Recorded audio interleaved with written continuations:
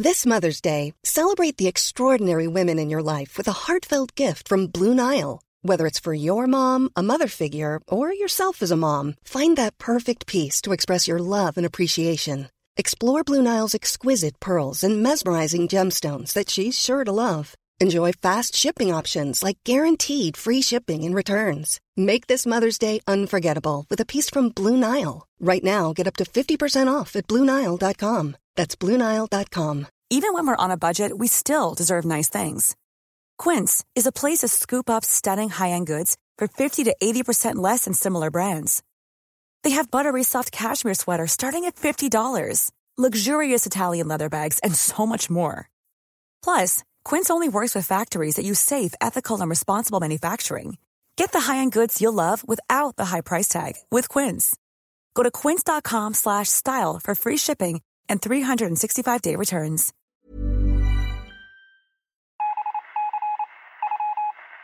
You're listening to Achten Millwall.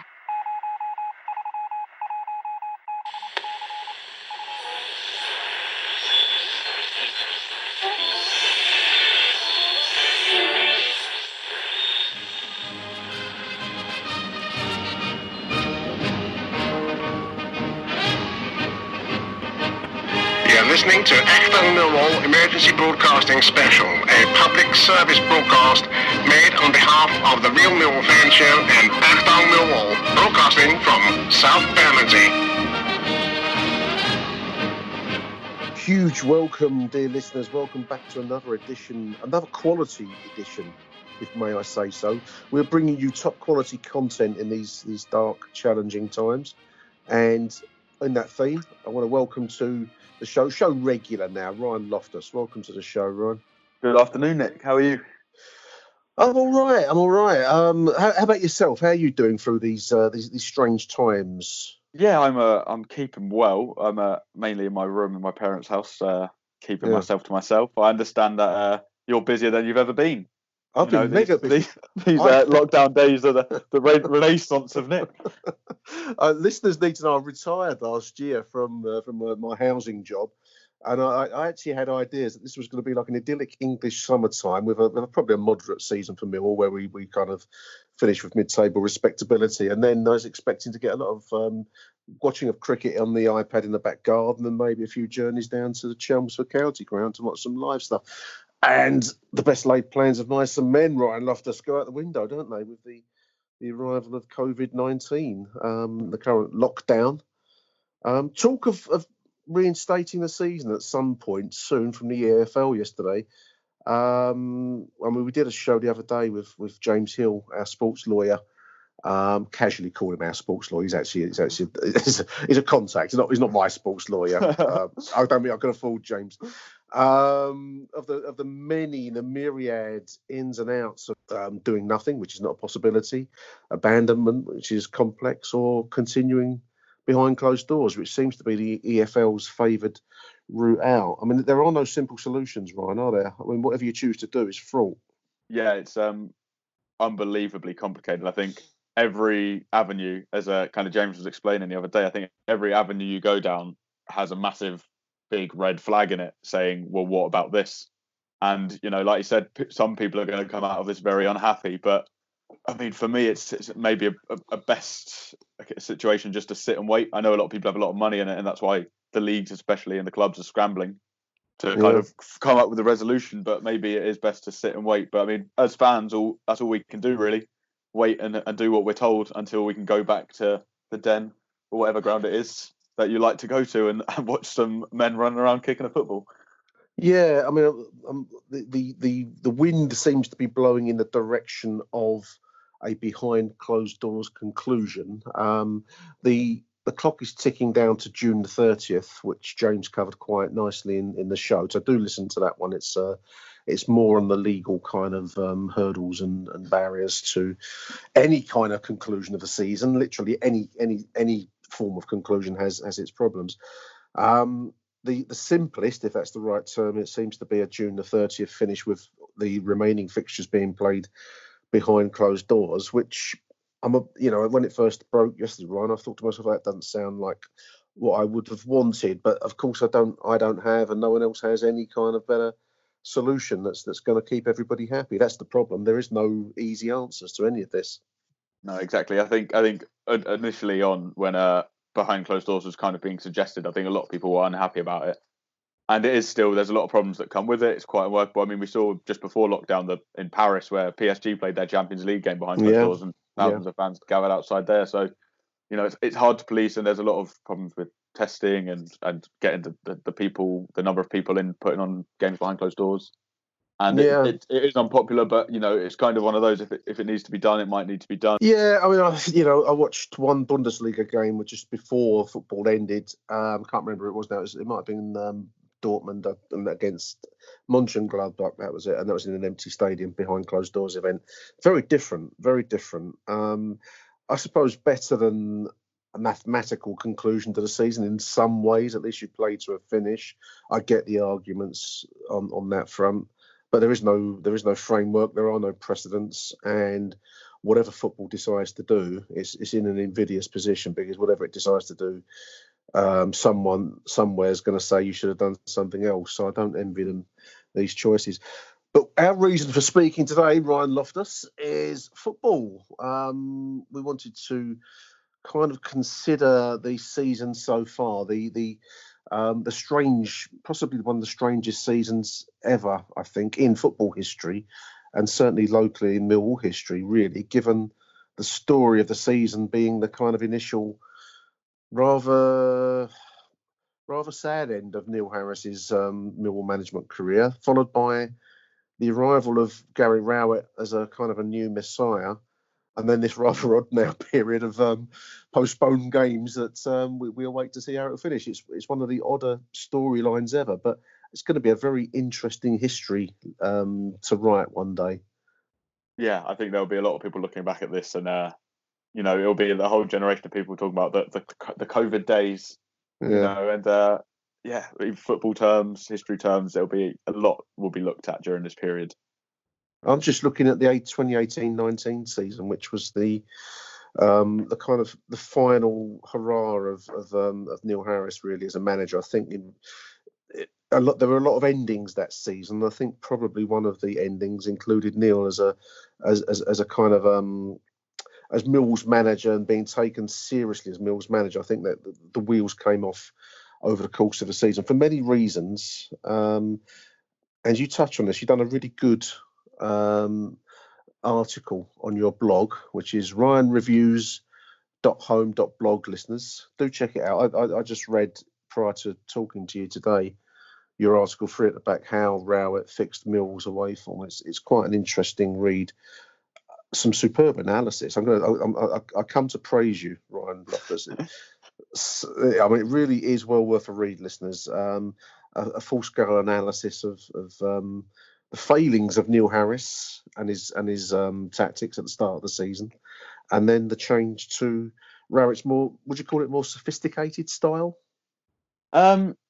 Potentially. I'm not even sure it's more sophisticated. I think you have to give credit to Rowett in a sense that he's been a manager a lot longer than Harris. I think it's weird one with Harris. I think he isn't as he's not a great manager. He's a very good manager for Millwall. I think he's obviously we know he's quite tactically rigid. It's 4-4-2 pretty much all the way, and we know the sort of football you get.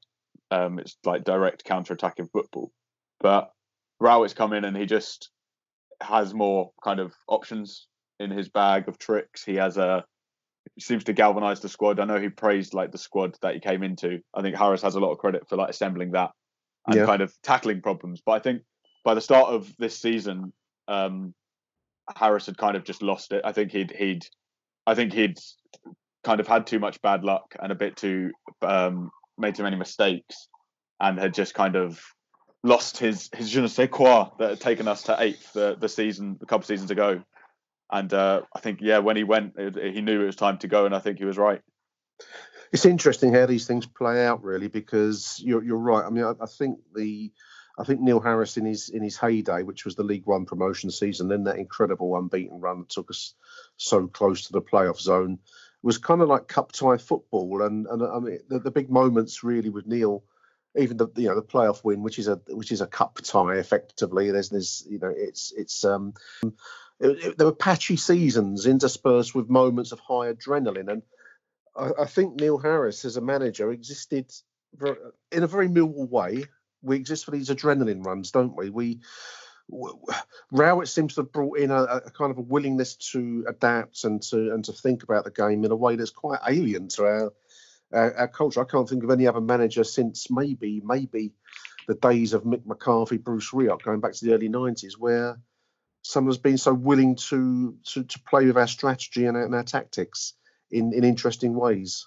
Yeah, I think it is interesting. Like you say with the Harris, it is like that adrenaline football. It's almost like Millwall operate in two realms where it's going really badly or really well, and then you kind of, I think in my lifetime especially, you get maybe the season or two where it kind of stagnates. So you had under Kenny Jackett, obviously towards his end, it was a bit longer, maybe a couple of seasons where it started to go not badly, but it started to just stagnate and he moved on. Then Harris comes in, obviously a little while later, but he comes in at a low ebb for the club and completely turns it around immediately, rises us back up, and then it just stopped. Like, it's very all one paced, it's all going really fast or really slowly. So with Rowett, it seems to be kind of going along a bit steadier, developing the squad, changing things subtly, trying to work out a plan. And it seems different for Millwall. It seems a bit too carefully considered for my liking, But if it takes us up, I don't mind that.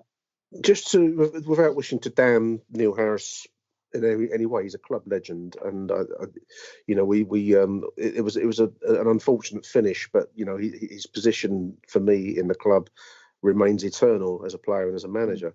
I'm just looking at the summertime signings. There's some decent players he signed there. Some more effective than others, but when you look at the best of the signings, the Bielkowski and a loan signing, but Malumbi, Connor Mahoney, really. I mean, these are decent players. Mahoney, maybe the jury remains out, but still, these are decent signings, and he's got rid of what shall we call some deadwood, players that let us down last season. I'm thinking of the Archers and the Merediths and some others. And brought in a strengthening of the squad. I mean, to start the season off this year, I thought we were actually a stronger looking unit than we finished the 18-19 season.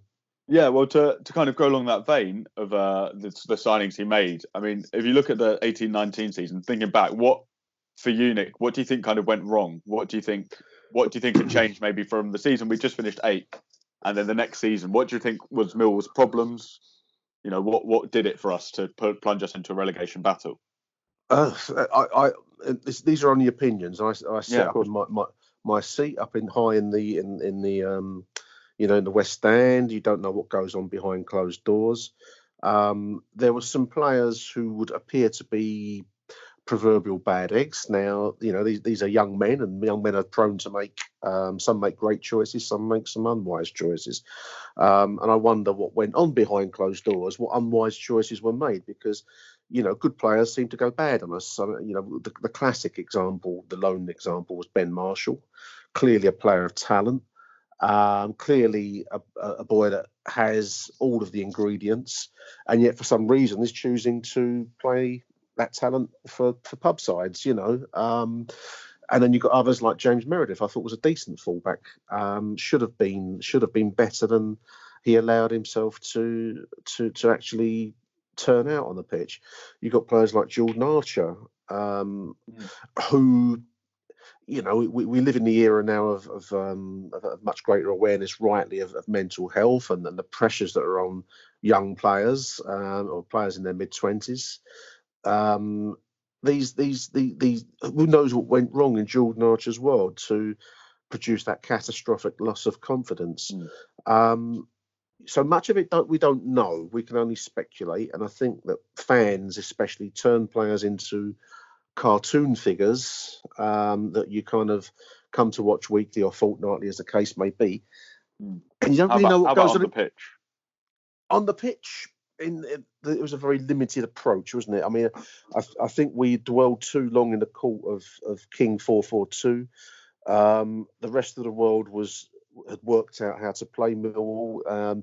Adrenaline football is great for cup runs and great for surges, but doesn't lend itself well to the harsh realities of a 46-game championship programme. And I think that we got rather found out. And as you've touched on in your piece and in this conversation, Neil didn't really have a plan B. He had no other way to approach the game other than highly predictable ways. That was our problem, I felt. Yeah, I think Millwall kind of... So last season, from what I've been looking into kind of in my piece, last season, like you said, it was the same approach as the season before. And I think you do have a bit of that. Newcomers, you get that bit of... Obviously, it's data analytics now and scouting. People know what to expect coming up against you, but they don't quite know what to expect in terms of Millwall's physicality. I think it kind of shook up the league a little bit in terms of how physical we were, how direct we were, and like how energetic and things we were. So Millwall two two surprising things. I'm going to bring in your favourite stat of XG. Love an XG. I was waiting for goals. XG. Yeah, so Millwall, for me, well, not for me, like, two of the big problems Millwall had last season was we couldn't score goals and we couldn't keep any out. I think most fans who watch Millwall, they're two of the biggest problems in the game. I think if it doesn't get any bigger. Normally that's a solution to lose games, and so it proved. So Millwall last year, our XG was 61.64. So kind of normal. We actually scored 48 goals, so we have a difference of 13. So so XG, it's not be all and end all, but in terms of credibility for this season, I think the bottom three. Or the bottom four teams, 3 of them got relegated, who had the worst kind of expected points from this. And the top 4, 3 of them got promoted. So it's quite accurate in terms of, for this league season, who did well and who did bad. So Millwall, on expected goals, we missed basically 13 goals less than we had. And I think Neil Harris addressed that in the summer. He got rid of Gregory left, but Gregory went. I think Gregory, we know, as good a figure he is down at Millwall when people like him, he is a bad finisher. Yes. I think that is now accepted about Lee Gregory. He's a bad finisher. Those numbers don't lie, do they? If you're expecting to get 60 goals, you get 40-something goals, then there's a problem in terms of finishing. Yeah, and obviously, it's not just Lee Gregory. It's a number of other players like that maybe failing to replace George Saville. We kind of lost goals from the midfield, things like that. But it's the biggest difference of expected goals to actual goals in the league. The next biggest was 11, I think, with Wigan, and they obviously ended up getting relegated. And then if you look at the expected goals against, again, Millwall have the biggest difference of 7 there. We conceded 64 supposedly from 57.2. So again, we all know Jordan Archer's kind of trials and tribulations last season. Yep. Not good at keeping out long shots. Also, I've been looking back at some of the highlights. Not just him, Ben Amos was awful. Was really bad. Some of the game, I think the game against QPR, I think we lost 2 or 3 goals, and he was at fault for both of them. Against Reading, he was at fault for 2 or 3 of the goals. So, not just Jordan Archer. I know he's much maligned and fairly rightly so, but you forget that he was one of 3 goalkeepers used that season, and all 3 of them had clangers in them at big points. Well, our best goalkeeper last season was Martin, who at best, in my opinion, was average. Yeah. So if average is your best, then you're going downwards from there. I agree about Amos was awful. The Jordan Archer story will... Maybe one day it will get told, but there's for whatever reason, we were shipping goals left, right, and centre. And you've also got to look at the defence in front, Ryan, because there is the James Meredith storyline, whatever the cause of his issues were, and I think that Marlon needs good players around him, and in that defence, he was struggling at times.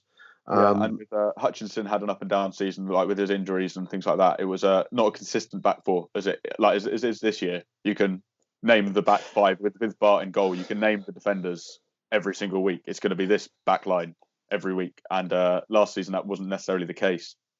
I mean, Harris displayed a willingness to shuffle the cards. I mean, looking at the goalkeeping position, I mean, it's Archer, Amos, Archer. There are variations then down to Martin. He was willing to make changes. He knew there was a problem there, didn't he? He didn't sit and wait. He knew there was a problem there that he needed addressing.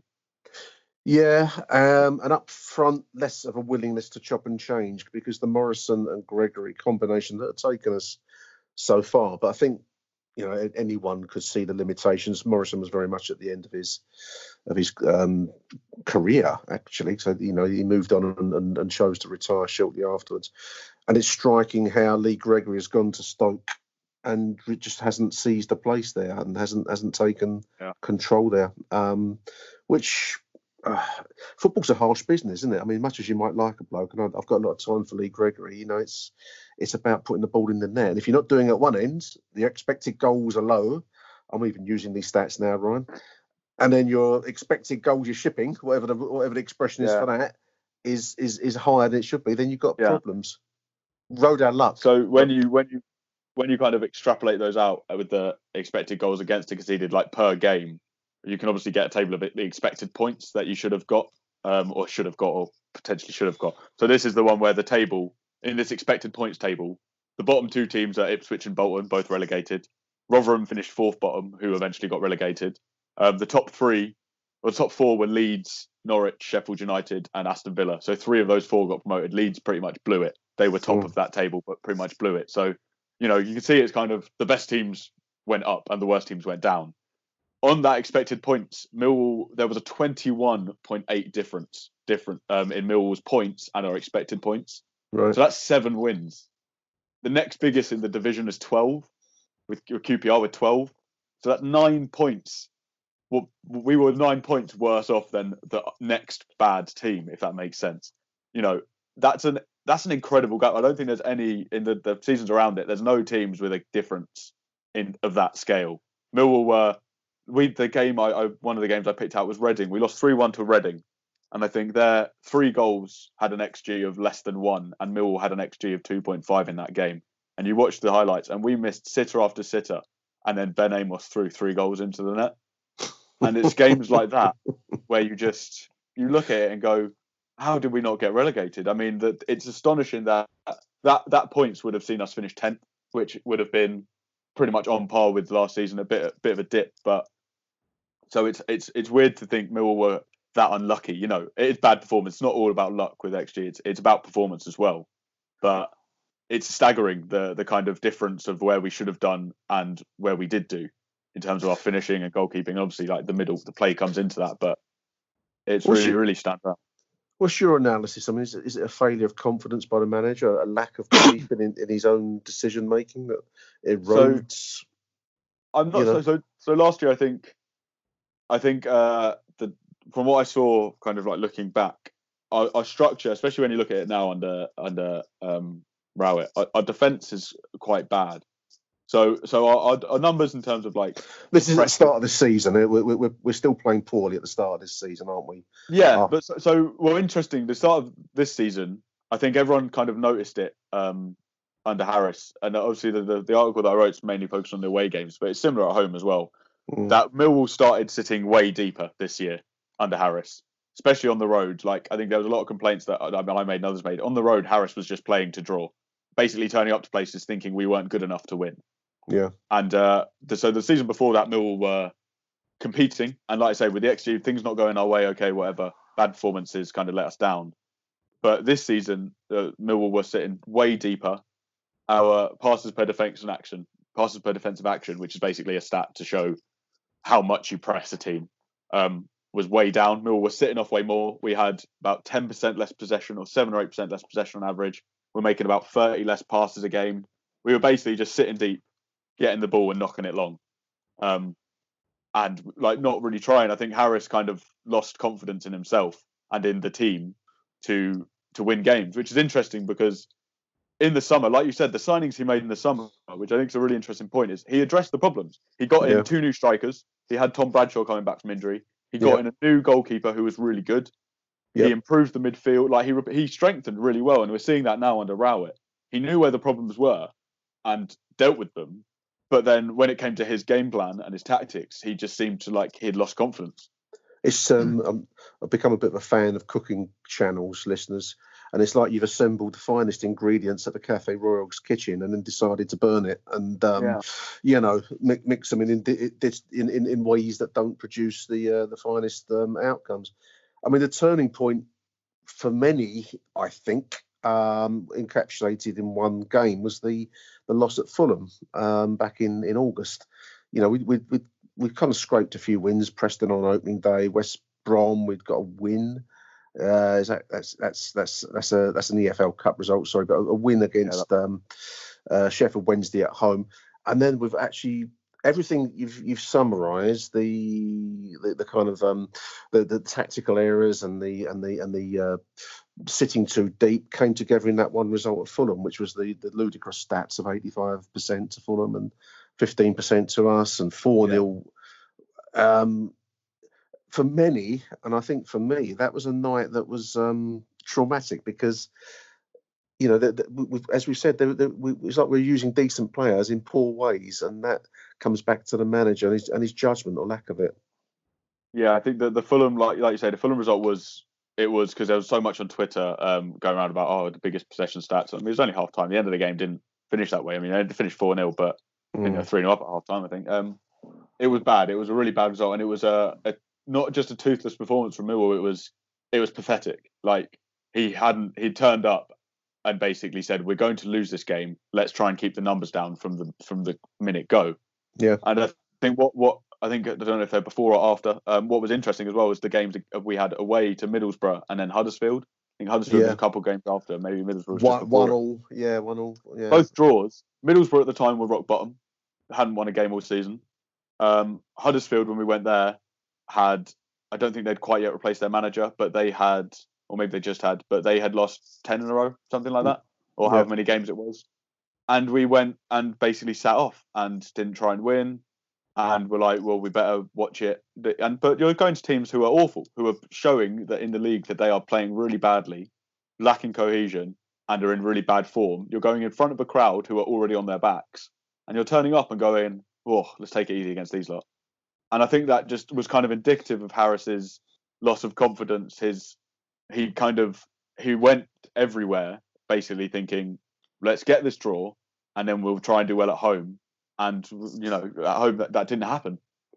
Yeah, it's a kind of it's like an easy colour by numbers approach in a way, because it's a lack of faith in the player's ability to be anything more than just that kind of classic Millwall so away, everything built on home form, which you know is fine when it works, and when it doesn't takes you down some dark roads. I'm just looking at the report when Neil Harris left. This is dated the 3rd of October. It's a TalkSport article, but they were talking to Cascarino, talking about Harris rebuilding the squad, which he had done, added a lot of players to the team, which he had done.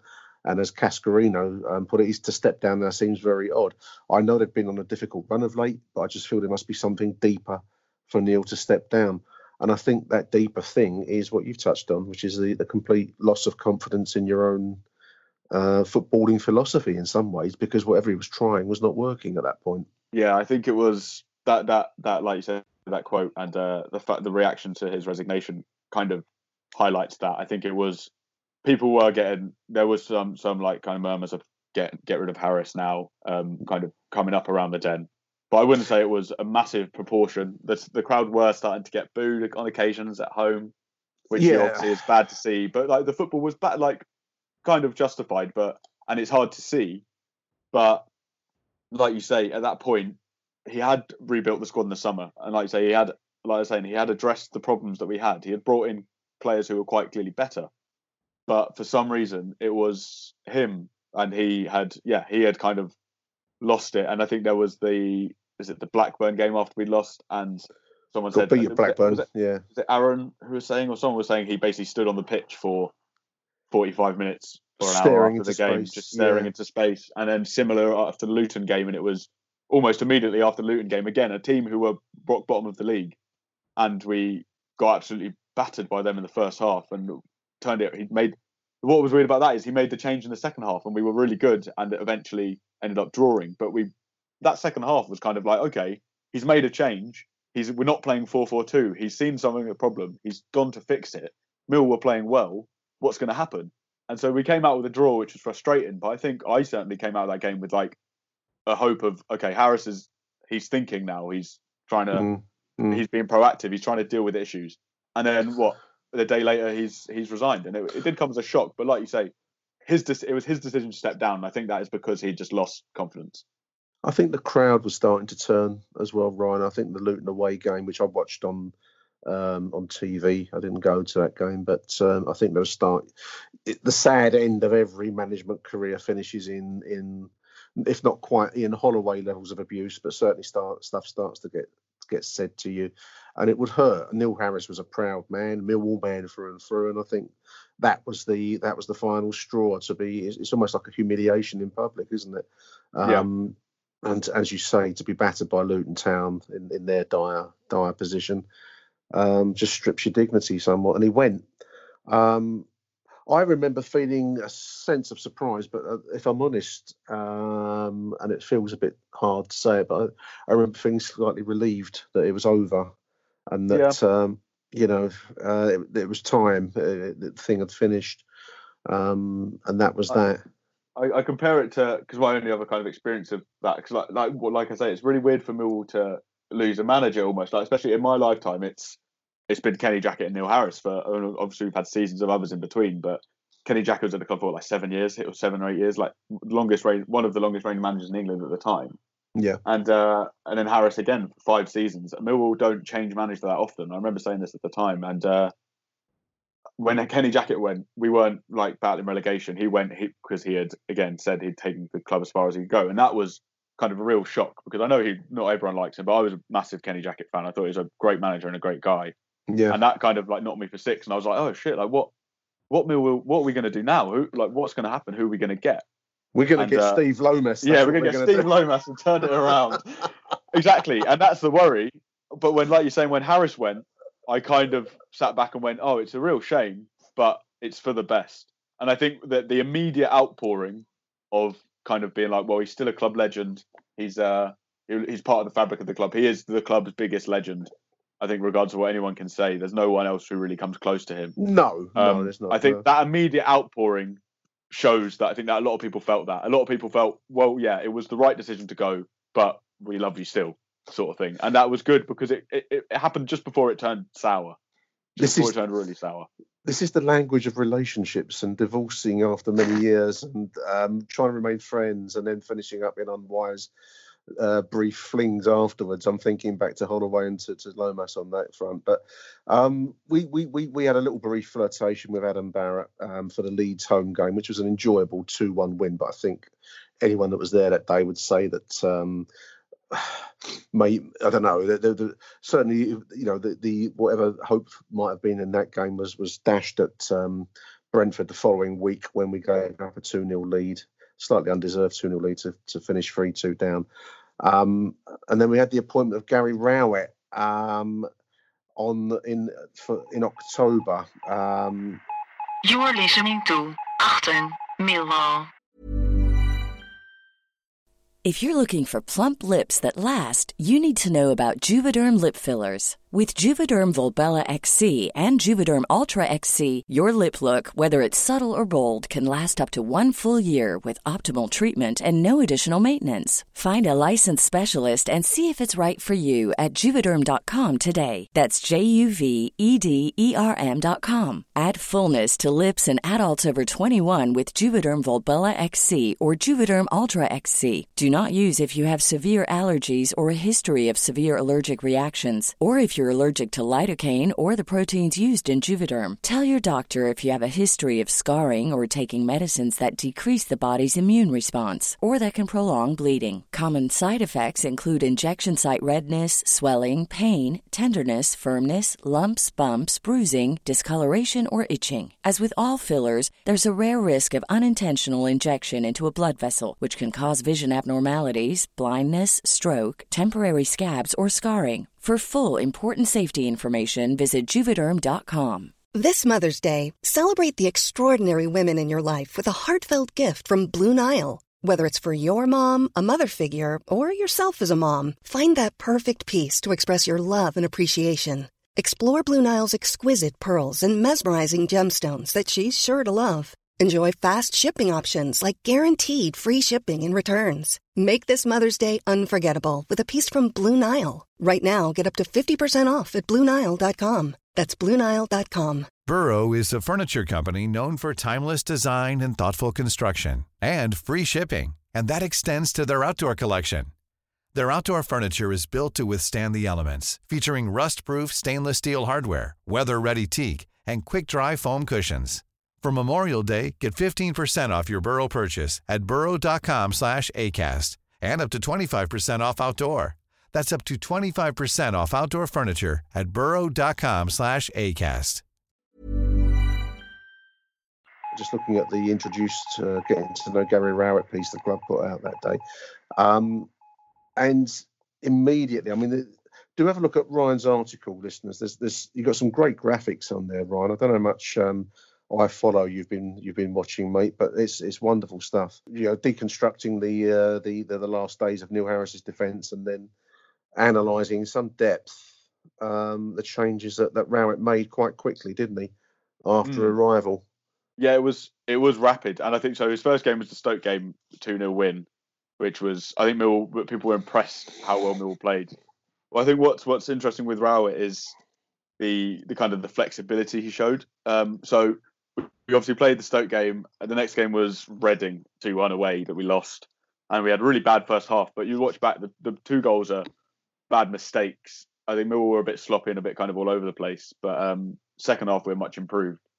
And what game was it after the Stoke game? It was another home game, wasn't it? Got beat at Reading. We beat Charlton at home 2-1.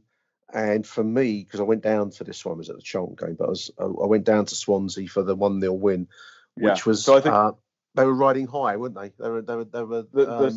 I think the Swansea game was not a turning point because it's quite early on, but was the game where everyone was like, right, we've got a serious manager now. Because absolutely, hadn't done well at Reading on the road, and it's, you know, at this point, Millwall, looking into it, Millwall on the road had from the beginning of 18-19, obviously our away form was bad, and everyone knew that. Appalling. Yeah, appalling. We'd won 3 games away, lost 15 in. That was in 2019. So including the beginning of this season, I think it went up to. I think we'd got 9 points from 18 games or something like that. No, 18 points from 30 games is what it was. And we'd conceded on average 1.67 goals per game. So, you know, up to 2 goals a game we're conceding on the road before Rowett was coming in. When Rowett came in, up until now, we won 5. We've got 19 points from 12 games on the road. So more points from less than half the games. You know, it's a massive difference. And we're conceding about, on average, 1 goal less a game. And that Swansea game really kicked it into gear in terms of like, oh, Millwall are doing something different and we're doing it really well. I was really struck because I was down there, and just looking at the statistics website, Mill History, and Swansea were 5th in the table, and with a reputation for playing Swansea football. Mill came into it, you know, very shortly after the appointment of Rowett, with, as you say very rightly, some appalling away form. And, you know, I travelled down there more in hope than expectation, if I'm going to be honest with you, Ryan. But there's some great analysis and some great graphics that you've done here of the changes that he made, which seems to be the kind of midfield 2 sitting in front of a much more disciplined and tightly structured back line now. Yeah, so obviously the biggest change straight away was going to the back 5. So obviously, I think Millwall, looking back since the start of 18-19 under Harris, Millwall had played a back 5 twice. We played it once on the road at Sheffield United last season and drew 1-1, but that was pretty much to match their Chris Wilder shape more than Harris trying to do something different. And then we played it at home to QPR this season and lost 2-1. I mean, that game was quite bad. I think that was the first home game I'd got to go to because I was living away at the time. But the atmosphere was quite sour. But I mean, I watched it back when I got home, and their goals were, it was the one where Bart came out and miskicked one. And slipped and Akewell. So their 2 goals were very lucky. And Millwall, I mean, they could have had a player sent off. Millwall should have had a handball penalty. So it's the fine margins that football games are decided on. But ultimately, it was a loss, and I think it dissuaded Harris from going to a back 5. And the reaction in the crowd of him playing a back 5 was really, really negative. Everyone was like, "This is awful. You're playing so defensively at home. This isn't what Millwall do." And that was kind of stark. So when Rowett went to, okay, it's on the road, you kind of get a bit more leeway on the road. Goes to back 5 immediately. Like I say, in that analysis, looking through it, you can see our structure. And it's the flat back five, the wing backs kind of press when they need to, but the centre backs stay solidly in a line. Millwall sit a lot deeper, and the midfield two sit in front of them. So that was a massive difference to what I saw last year when I was kind of looking through all these games. Millwall had a real bad habit last season of basically being unlocked by one or two passes. Yeah, the ball would be with the centre backs, and I found it really surprising actually. Gregory obviously has a reputation as like a workhorse up front who chases everything down. Last season there was none of that. In so many, I watched 5 or 6 games back, and he just stood. And I'm sure he's under instruction, but just stood and didn't press. And obviously, if whoever he was with, if it was Thompson behind him or if it was a strike partner, they very rarely pressed very hard. So Millwall kind of lost that first line of defence, and often the centre midfields, either Williams or Leonard, kind of ran out and chased the ball around, which left massive gaps. So I think in the piece there's a couple of examples of it from both the seasons where the ball's with the centre back, they're under no pressure, they play it forward into the midfield, and there's just a massive gap in front of the back four, and they can run at us and get a shot or a crossing. So Rowett immediately changes it and puts the midfielders in front of the back five, and they stay there. And it's the front three doing the pressing. It's in that game, I think it was Bradshaw, Bodvarsson, and Wallace doing the pressing, chasing people down, and Millwall just stay solid. And that game, like you say, Swansea are a side that keep possession. They could not pass through us at any point during the game. I don't think they got any. There was one occasion, I think, where Hutchinson came slightly out of position, but with the third centre-back, Cooper came round and covered. And it's just amazing, the contrast. And what's really interesting as well, when you watch the game back, you can see the players are talking constantly and looking across and like holding out their arms and making sure they're in line. Like, this is a very deliberate thing they're doing. It's a really, really thought out, and they're all paying attention to it, and they're all making sure they're doing it right, which is Rowett's. You can see that that's a good indicator that they're under instruction and they're trying to do this, and they do it really well. I'm just looking at your article, and you've got some four screenshots showing this structure with it's a really interesting read. Listeners, I recommend you have a look at it. And one of the spark notes we've done before the conversation is what impressed you about Rowett, and just looking at this, the structure, the forcing of Swansea into wider positions in order that when they play the ball in, as they will, it suits our game rather than their game, because as you've got here, you've got Pearson and Cooper and Hutchinson, 3 tall guys in the middle who will, it's meat and drink to give them high balls. That's playing into their attributes. And I think, that kind of, it's almost like a chess style approach where you are forcing your opponent to play the game that you want them to play rather than what they want to play. I think if you want one nutshell as to what's impressive about Gary Rowett, is that ability to read a game and induce your opponents into your tactics rather than what they want to do. Yeah, that's exactly it. And I think Rowett did. I think Rowett, you can see how we defend, especially with the back five. It's basically you keep the away team high and wide, so they put kind of either long diagonals or deep crosses in, or early crosses in. So Millwall's defence aren't getting turned. They're not the fastest, but like I say, Cooper and Hutchinson statistically are probably the 2 best, if not 2 of the best aerial defenders in the league. Cooper obviously has his height, but he's much more than that. And then Hutchinson, I think, has been the best centre-back in the league this season statistically. They just don't lose many headers. So if we get a lot of crosses in, and with Pearce mopping up as well, who's a bit less mobile than Hutchinson and Cooper in the middle, he kind of anchors it and just stays in that position and wins the headers that they don't. Or if they're busy marking someone, he's always there. So in the Swansea game, you can see it. And what obviously goes on, and this is what gets people so on board with Rowett so quickly, is that, okay, we draw to Birmingham in the next away game, and obviously draw to Wigan in the meantime at home. Yeah, we had a couple dodgy home games, obviously the draw to Wigan, who were doing badly, and the draw to Forest, where Jed Wallace gave the ball away towards the end. But that was an individual mistake, and people can kind of realise that that's not a tactical problem. Millwall came back into that game and were winning, or were winning at one point, and then it was mistakes that let us. So the Birmingham game, we drew 1-1, but remember, I think it was Hutchinson was injured in the warm-up, wasn't he? So we had to go to the back four. Drew that game. But then the next 2 games, Bristol City away and Derby away, we won them both playing this back 5 system. Yeah. And the Bristol City game especially, watching that back, I know they pulled one back, but they literally had no answer to the shape. They were knocking long diagonal balls in. Hutchinson was just winning header after header. They could not play through the lines at all. And it was this formation of Millwall sitting with two centre midfielders in front of the back five, with the front three really pressing hard. And those two wins back to back, and for Millwall to go from not having won an away game, or having won very few away games in over a year, probably even longer than that, to win 3 out of 4 in a matter of 2 weeks, 3 weeks maybe, was just incredible. And it helped people buy into what Rowett was doing and buy into this formation and believe that we were a team that can now go and compete. And like you say, it wasn't that these were the pieces that Harris had assembled, and he just didn't really know how to use them. And it just needed a manager who was a bit more tactically astute, tactically clever, to come in and, like you say, how can I arrange these players so that we make the opponents play to our strengths? And that's exactly what he did. And it just worked so well immediately.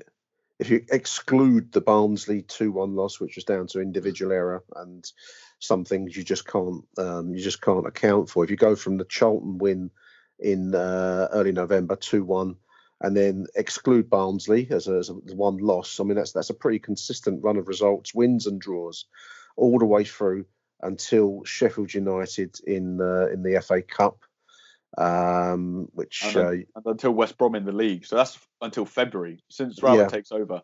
Yeah, after the Reading game, which is Leeds. We got stuffed at Leeds. I think Leeds was and Leeds as well. So Leeds 2-3 at Leeds. Then we've got a draw at Sheffield, and then a loss at home. A pretty decisive loss, I think, if any fair assessment. And those two games, Sheffield United and Leeds, seemed to knock the stuffing out of us, and then the West Brom loss as well. It just seemed to knock us back on our feet a little bit. But then good away wins, draw against Fulham, an away win at Preston. The Preston one was particularly impressive. I remember I looked at the stats for that one. We really should have won that game. I think everyone kind of felt it at the time. We should have won that game 2 or 3-0. We were so much better than them. And that was, like you say, after a bad run of form, to get back to that, it was really impressive. And then obviously to go and lose to Wigan, it's bad. Yeah, Wigan was a grim one. I mean, obviously any team will get just plain poor days. I mean, you're going to get that. Is the manner of your loss that's the important thing. And I must admit, I thought maybe the season was now drifting to mid-table respectability, which is no bad thing, Ryan. I mean, not at all from where we were. Yeah, I mean, it's a tendency to say mid-table respectability like it's a bad thing, and given where he's picked us up and the kinds of changes and the way that we're playing and the players that he's brought in on loan. I mean, the Ryan Woods, I know has a role to play. Whether he's yet playing that role fully yet is another thing. But just as we were starting to get our act together with that wonderful final win of the season so far at Nottingham Forest, so the guillotine falls on proceedings. That was a wonderful away win. I thought, given that Forest were fourth. Well, that win actually is, I think, it's Millwall's best performance under Rowett, I think, and it's Millwall's best performance, especially on the road. I think when I remember looking back, it was our biggest away win since we beat Walsall. I think in Harris's first season, like a long time since we played that well. Yeah. And what's interesting about that is it was a back four, obviously. Yeah. We played a 4-4-1-1 with Mason Bennett in, and so what's interesting about that, I think the run of form we kind of went on. Harris Rowett did kind of start to go away from the back five or from the back three, however you want to look at it. And Millwall, when we play with the back four, we play a bit more aggressively still. Obviously, we play it normally at home, so the onus is on us to be on the front foot. We have more possession. We still don't average more possession than the opposition, but we have a lot more possession than with the back five. We press a lot harder. And obviously Millwall, this is some of the things that Harris struggled with, that Millwall maybe aren't capable of competing with everyone in that sense, but we are still more tactically solid. Like I say, that run that we went on where we didn't win many games, it was difficult. A different problem came into the fore, that Millwall struggled to create chances when expected to. The draws against Birmingham and Sheffield Wednesday and Stoke, like those 0-0s where we were the better side, but we just can't create chances. To then go to the Forest game and win 3-0, I think that game, when you watch it back, is tactically fantastic from Rowett. We sit back in the first half and counter with Mason Bennett. Like, he brought back in Ferguson to give support to Wallace, who had been struggling over the last couple of weeks, just on that right side where they have Joe Lolly and Matt Cash, who on that right side are probably like the best right-sided attack in the division. Yeah. So he brings in two defensive players there to give a bit of support. And then on the counter-attack, Mason Bennett drifts into that left space where they've obviously left a gap. And two of the three goals, obviously one of them came from the corner, but two of the three goals come from that space, where one was Murray Wallace overlapping and one was, I think, Bennett putting the ball in himself. Yeah. And that was just, you could see that the fact that we were doing that so deliberately, that was the game plan. And then obviously by half time it's 3-0 and it's game done.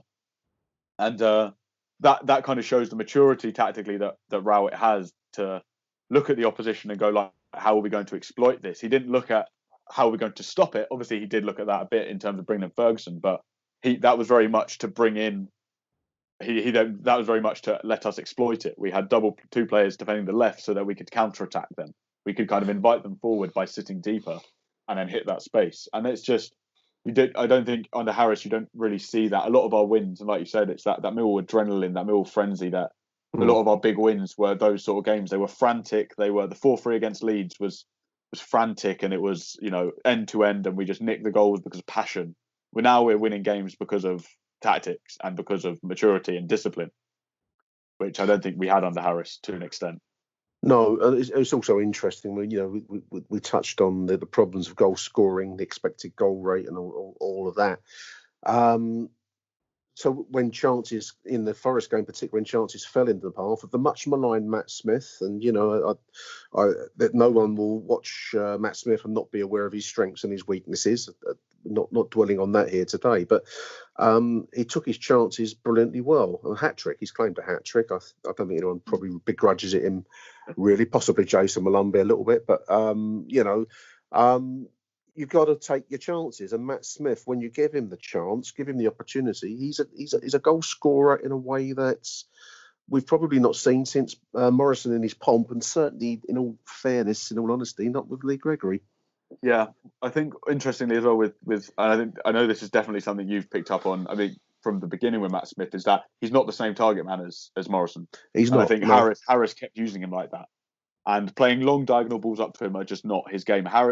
Morrison was a lot more mobile and a lot more like he was a bit more wily. He didn't give away as many fouls. He was a bit more subtle in the way he went about being a physical presence. Matt Smith is very much get it in the box to him and he will score goals. You can see his goals rate. I think like he's Millwall's best striker in terms of like goals per minute and even just in pure number of goals.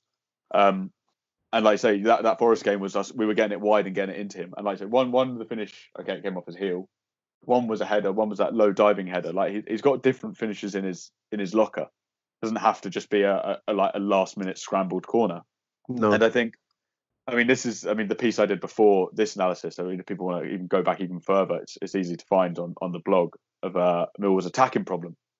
So this season, so obviously talked at the beginning about our XG from the seasons under Harris being like wildly different. This season, our XG is 43.56 and we've scored 44 goals. So bang on. Our XGA, so our expected goals conceded, is 34.94 and we've conceded 40. Our expected points is 54 and we've got 50, and no, expected points is 53.3 and we've got 54. Yeah. So across that, our stats they're pretty much bang on. We're scoring as many goals as we're expected to score. We conceded as many as we're expected to concede. So we've ended up in the position we're expected to be in. I think that's the one thing you can say about Millwall is that reliability and consistency. Most of our performances, we don't come away feeling unjust. We don't come away feeling, how did we not win that game? There's obviously been a couple of occasions, but I think most of our results have been pretty fair under Rowett. Most of the games that we've drawn, we haven't quite done enough to win them. I think Bristol City was probably the last one, the 1-1 draw where we probably should have won it. But the losses, you can't really argue with. Like even the Leeds game, we lost 3-2, but that was kind of not inevitable. But we to say we should have won that game would be a bit of a stretch. And I think you can see that under Rowett, where Millwall our problem now is creating chances when we're expected to. So I pointed out the 3 games we drew 0-0 against Birmingham, Sheffield Wednesday and Stoke are games that we were expected to dominate. Millwall were doing better than those teams in the league and in form. and we couldn't kind of create chances and create goal scoring opportunities. And that's an issue that will have to be addressed in the summer. And you forget as well that Rowett, he's brought in 2 players. He's brought in Woods and Bennett, and they've both had really positive impacts. I mean, Bennett obviously was injured and only played 3 games and not finished any of them, but in each of his 3 games, he's been very good. He made an impact at the City Ground, didn't he, against Forest? I thought he played a real role there. He played well. I thought he made a really good positive impact at Bristol City as well, or at Millwall, but against Bristol City. Yeah. Woods has been good in terms of that. He's very good defensively in midfield, but he's also complements kind of Malumbi with the passing. So now we've got 2 midfielders who are kind of better at passing than our options before. Obviously, you forget we still got Ben Thompson to come in, and he was actually doing really well in that midfield too. Before he got injured, and he was getting forward quite well, but he was actually more defensively disciplined than I thought he would be. So Millwall have got got a long way to come, a long way to go, but it's good. It's working well. I think the fact that we're in the position we are now, and Rowett hasn't even finished his first season, is looking really impressive. I mean, I'm just looking at the last paragraph of your piece here, and it sums it up quite neatly. Gary Rowett is clearly a clever manager, more tactically flexible than Harris. I think that's it in a nutshell, Ryan. The fact he's willing to think and adapt to the various situations that we face. And as you put it here, and you're right, he's proving to be a good fit at the Den. He comes over well, Ryan. He reaches people, and he communicates well. And I think what I notice with him is he projects an image of himself that is just like you in the crowd. You think you could have a beer with Gary Rowett, and you might even be working with somebody who's like Gary Rowett. He's that very much common man type of persona, and I think that plays well at the Den, matched of course with an improving performance on the pitch. Because of course they go hand in hand. Like, obviously, he could be the nicest bloke in the world. If we were losing every game 5-0, no one would want him around. No one's going to want you. No, it helps. Right. But I think that's part of it, though. I think especially at Millwall, we need to be a nice. I think we're not a nice bloke necessarily, but you need to be someone who people like, and especially that the crowd will take to you. Like I say, the early results helped that, but I mean, you see the praise he gets for his post-match comments online every game. He'll give that 6-minute in-depth interview, and it will be in-depth. It will be analytical. It will be honest. It will be, we weren't good enough here. I think we could have done better here. Very, very rarely makes many excuses. I remember in the press conference after the Bristol City game where Malumbi was fouled like right towards the end, and it was a Stonewall penalty not given. And he said, if the ref does his job properly, we win the game.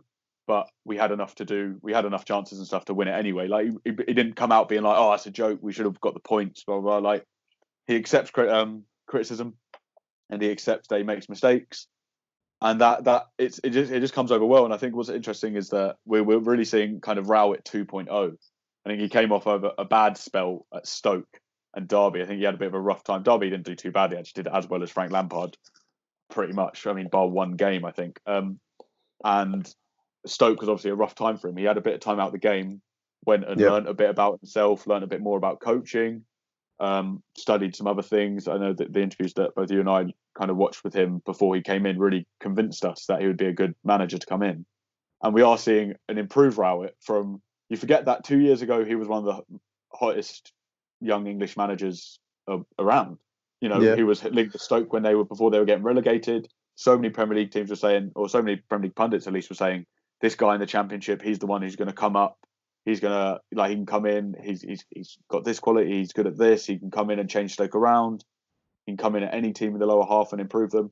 And obviously his reputation took a bit of a knock, and he's rebuilding it now at Millwall, and it's working well for him, and it's working well for us. And that's something that, to have a manager of his profile with his kind of renown or reputation off the back of, we appointed Harris, who had never coached before, is a real step in the right direction for Millwall, and is a credit to the board for appointing him.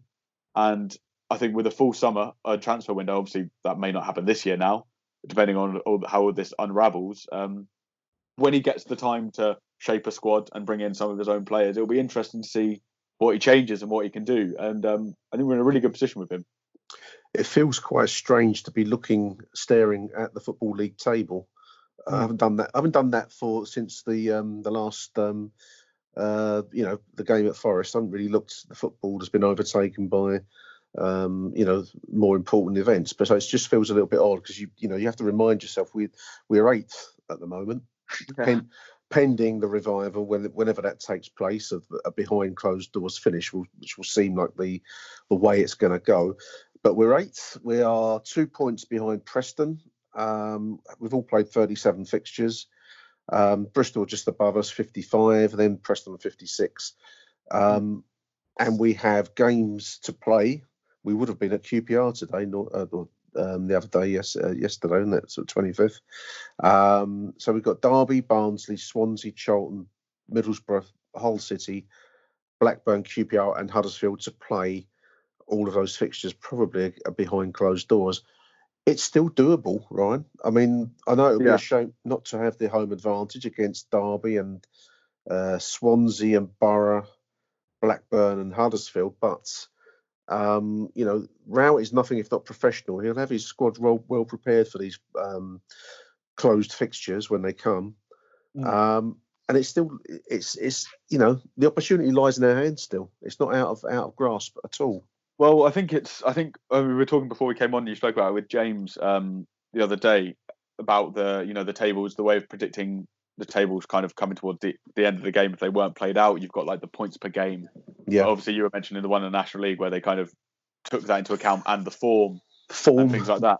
They weighted it some way. Yeah. I think I saw one of those tables which someone had done that with weighting of form and kind of trying to work out in terms of fixtures coming up and all the different factors that come into play. And I think they all finished 6th in their prediction one. And obviously that is a prediction, but I wrote just before the break, before the lockdown, about kind of look at Millwall's fixtures and the run-ins and the run-ins of all the teams around us. And on paper, obviously this doesn't always work out the case with Millwall especially, but on paper we had the easiest run. A lot of the teams around us were playing a lot of teams, not just in the playoff chase, but playing Leeds and West Brom and Fulham and Brentford. So teams that are like way above, maybe not Brentford so much, but Fulham especially.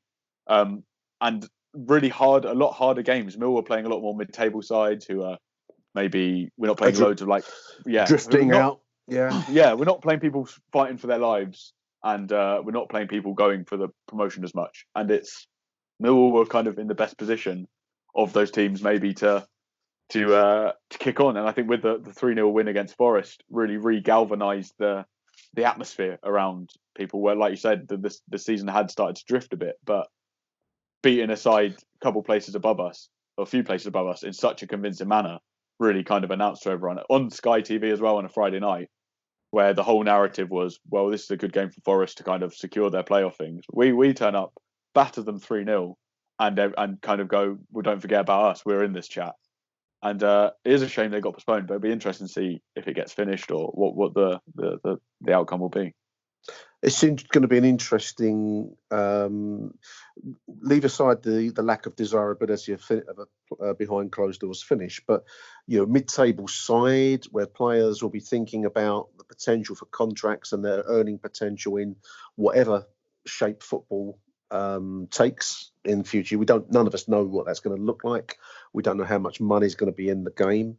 No player, no mid-table player will want to put their career at risk by getting injured in a behind closed doors finish that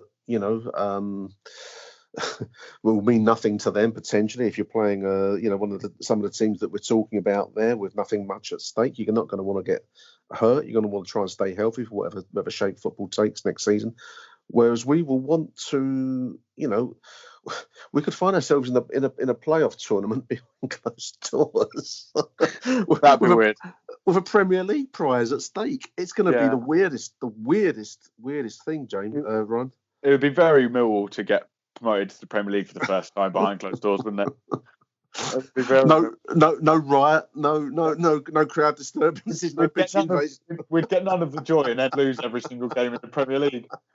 So we just get all of the heartache. We wouldn't get any of the joy of celebrating at Wembley. We just get the 6-0 against Manchester City away. we could arrive in the Premier League with the FA's blessing because there was no trouble on the way to get there. I think that might convince them to keep the next season behind closed doors as well. crowd noise piped in. Yeah, we're really concerned about it building up again this year. So we're going to keep Millwall's been identified as a hot spot. So all their games will be behind closed doors as well for the 2020-21 season. Don't joke. These people will leave aside all the legal problems that we identified the other day. These people would take that, I think. Ryan, that's wonderful stuff, mate. Thank you very enjoyed much. it. It's always good to have I think with all the nostalgia going on, I think it's good to remember what's happening here and now. And it's like you say, you keep churning out the podcast, so you're doing a lot of good work. I think a lot of people are appreciating it. Nostalgia is the preserve of old men. Staying relevant. With this show, we stay relevant, and that's why I got Ryan in on this one. That's wonderful stuff, Ryan. I really appreciate it, mate. Yeah, stay tuned, dear listeners, for more wonderful content from Achtung Mill as this storyline unfolds. There's a lot yet to come, I fear, somehow. We'll see. Thank you for listening, dear listeners. Bye for now.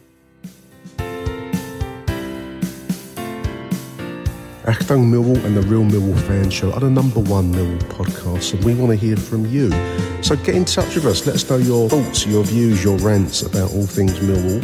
We've got email, achtungmillwall@gmail.com, all one word, achtungmillwall@gmail.com. You can get in touch with us and leave us a voicemail on 0208 144 0232. That's 0208 144 0232. Leave us a voicemail. No human will be involved in the receipt of your message. So give us a shout. Tell us what you think about all things Millwall, and the best messages will be read out on air.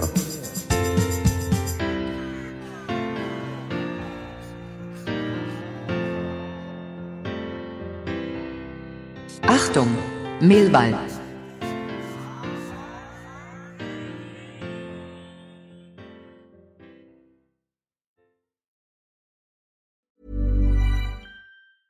A lot can happen in the next 3 years. Like a chatbot may be your new best friend. But what won't change? Needing health insurance. United Healthcare Tri-Term Medical Plans are available for these changing times. Underwritten by Golden Rule Insurance Company, they offer budget-friendly, flexible coverage for people who are in between jobs or missed open enrollment. The plans last nearly 3 years in some states, with access to a nationwide network of doctors and hospitals. So for whatever tomorrow brings, United Healthcare Tri-Term Medical Plans may be for you. Learn more at uh1.com. Even when we're on a budget, we still deserve nice things. Quince is a place to scoop up stunning high-end goods for 50 to 80% less than similar brands. They have buttery soft cashmere sweaters starting at $50, luxurious Italian leather bags, and so much more. Plus, Quince only works with factories that use safe, ethical, and responsible manufacturing. Get the high-end goods you'll love without the high price tag with Quince. Go to quince.com/style for free shipping and 365-day returns.